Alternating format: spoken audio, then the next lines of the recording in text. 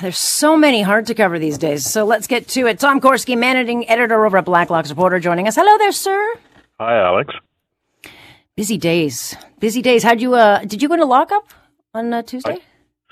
I did not. No, I enjoyed the budget vicariously, I think. There you go. You might not have gotten out if they locked you up, but nonetheless. I want to ask you about this because I was watching this tape of Michael Barrett on Wednesday asking the Liberals about this new interim ethics commissioner, Martine Richard, appointed apparently Tuesday, sister-in-law of intergovernmental affairs, Dominic LeBlanc. They have an ethics problem. They don't even know what ethics are. Like, how would they think that hiring a sister of Dominic LeBlanc or sister-in-law would be good to kind of hold down the fort? She has been there for several years. Interestingly, Ms. Richard was there at the time the ethics commissioner busted her brother-in-law on on conflict of interest involving a very lucrative multi-million-dollar contract over surf clams, of all things, back in New Brunswick. So that must have made for some interesting conversations at Thanksgiving, I'm guessing, when the family got together at Christmas. But she has been there by, I think, official count, 10 years, yes. Oh, and so now she's just going to oversee someone as they look for a person that's not in complete conflict of interest, right?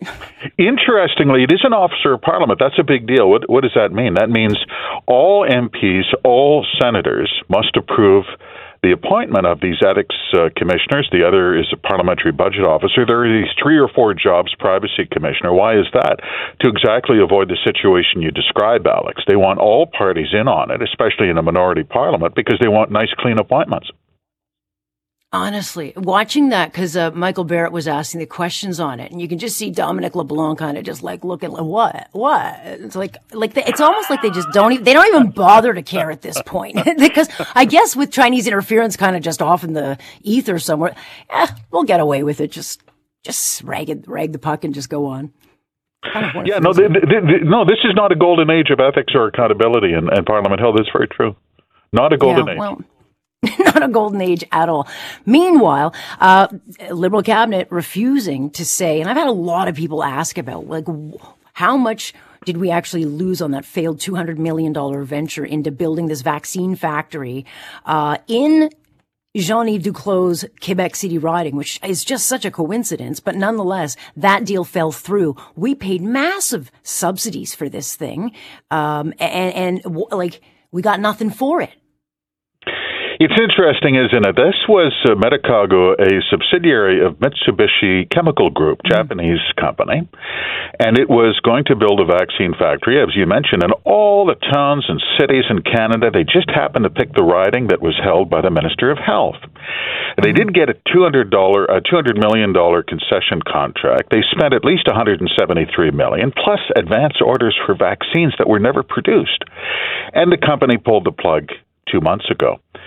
And so the cabinet was asked, how much did we lose money on this? This is taxpayers' money. This is serious money. Sure. The whole deal is about $250 million. How much? And cabinet said, well, that's none of your business. That's confidential. Interestingly, the Japanese executives were in committee the other day and were asked, what happened to the money? And to which their CEO replied with refreshing candor, we spent it.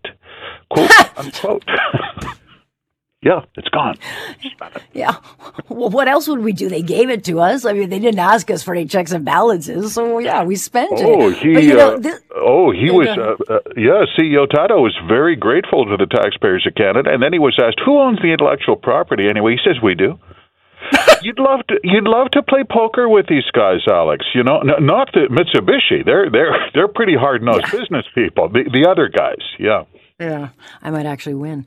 But you know, it's interesting because even on that VW deal, like they're talking about it, and I believe the timing of that was no coincidence because they wanted to take the headlines off and reduce the heat on the Chinese interference. But we have no idea what we paid for that. And we know the United States was willing to fork over billions. So how much did Canada pay? Again, none of our business. We can't know. MPs are looking for that, by the way. There is a dog hunt for that figure, and they will get it, because that's exactly the fact that Cabinet, the Minister of Industry Champagne, and the Prime Minister don't even talk about what concessions, subsidies, tax holidays, real giveaways were given to Volkswagen. Tells you that it was very substantial. Yeah. Yeah. Yeah. Well, again, just be honest about it. But I mean, if we're paying for all these jobs, like what kind of job creation is that? I think this is interesting. I would love to think it's going to go in the right direction, but I also know how this country works. But the Commons yesterday voted 176 to 145 passing this private bill to exempt most farmer operations from these carbon tax charges.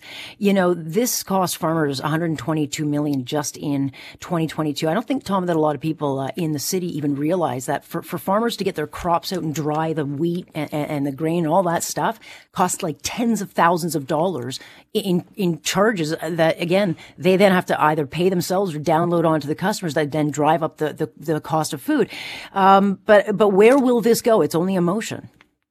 It was a bill. There was a similar bill in 2021. It lapsed in the Senate prior with the election call in 2021. This is interesting. A couple of things really worth watching here. By the way, MPs have submitted receipts from growers, hog producers, you name it. I mean, it is nothing for a farmer to get a $10,000 carbon tax bill. And the other takeaway is that there's an element to this. And note that even the Green Party voted for this. Everybody, even three Liberal MPs voted. Even three Liberals voted, including the chair of the Commons Agriculture Committee. That's right. Mm-hmm. And the reason is, as the sponsor of the bill, Mr. Lobb from Huron-Bruce, Ontario, said, it's punitive. The carbon tax is punitive. Never mind the pie in the sky climate change nonsense. It's real money. It's going out the door in a real way. There's no cost recovery. It's punishing people. It's going to be interesting. You know the Department of Finance and Cabinet are going to be pulling out all the stops to kill this bill in the Senate. But it is going to be a bloodletting because it's not just farmers who are interested. Canadian Federation of Independent Business or anyone who's getting tired of paying more and more and more for fuel is going to be keenly interested in that bill. It's a big deal.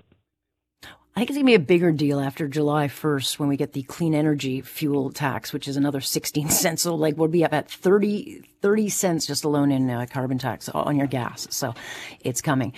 Meanwhile, you know, in the budget, didn't get a lot of attention, but the air passengers, you know, the travel security charge, they're going to increase that to about $26 to $34 that we have to pay as travelers every single time on international flights.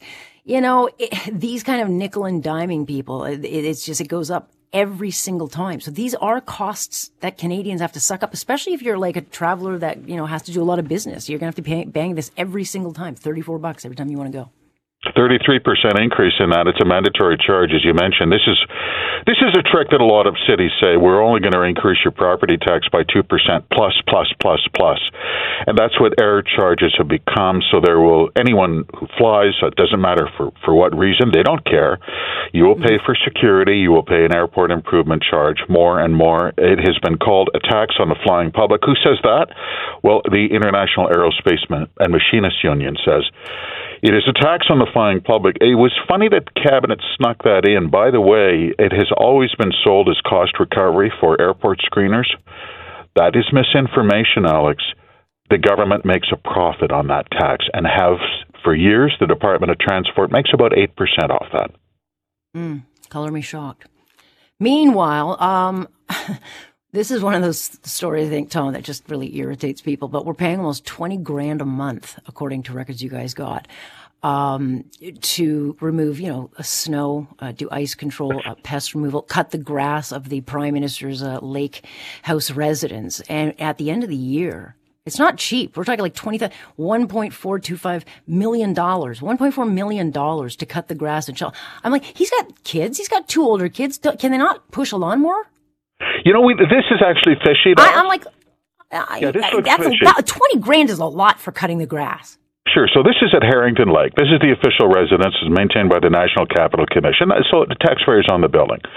All right. This is not Buckingham Palace. It's got 16 rooms. Bigger than your house, bigger than mine. That's fine.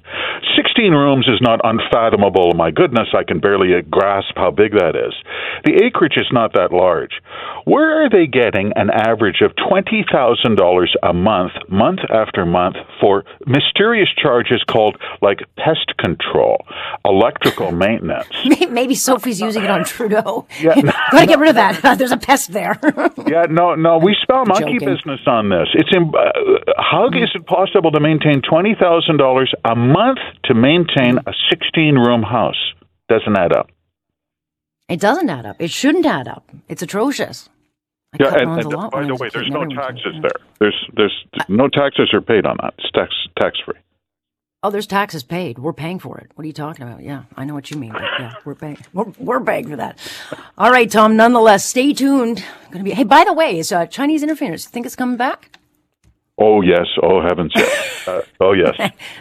They shouldn't get too excited moving that one off the front pages. No. Yeah. We'll talk again. Cheers. Thank you, Alex. Mr. Tom Korski of Blacklock's Reporter. I know you love him because you tell me so. Blacklock's Reporter, subscription based, worth every penny.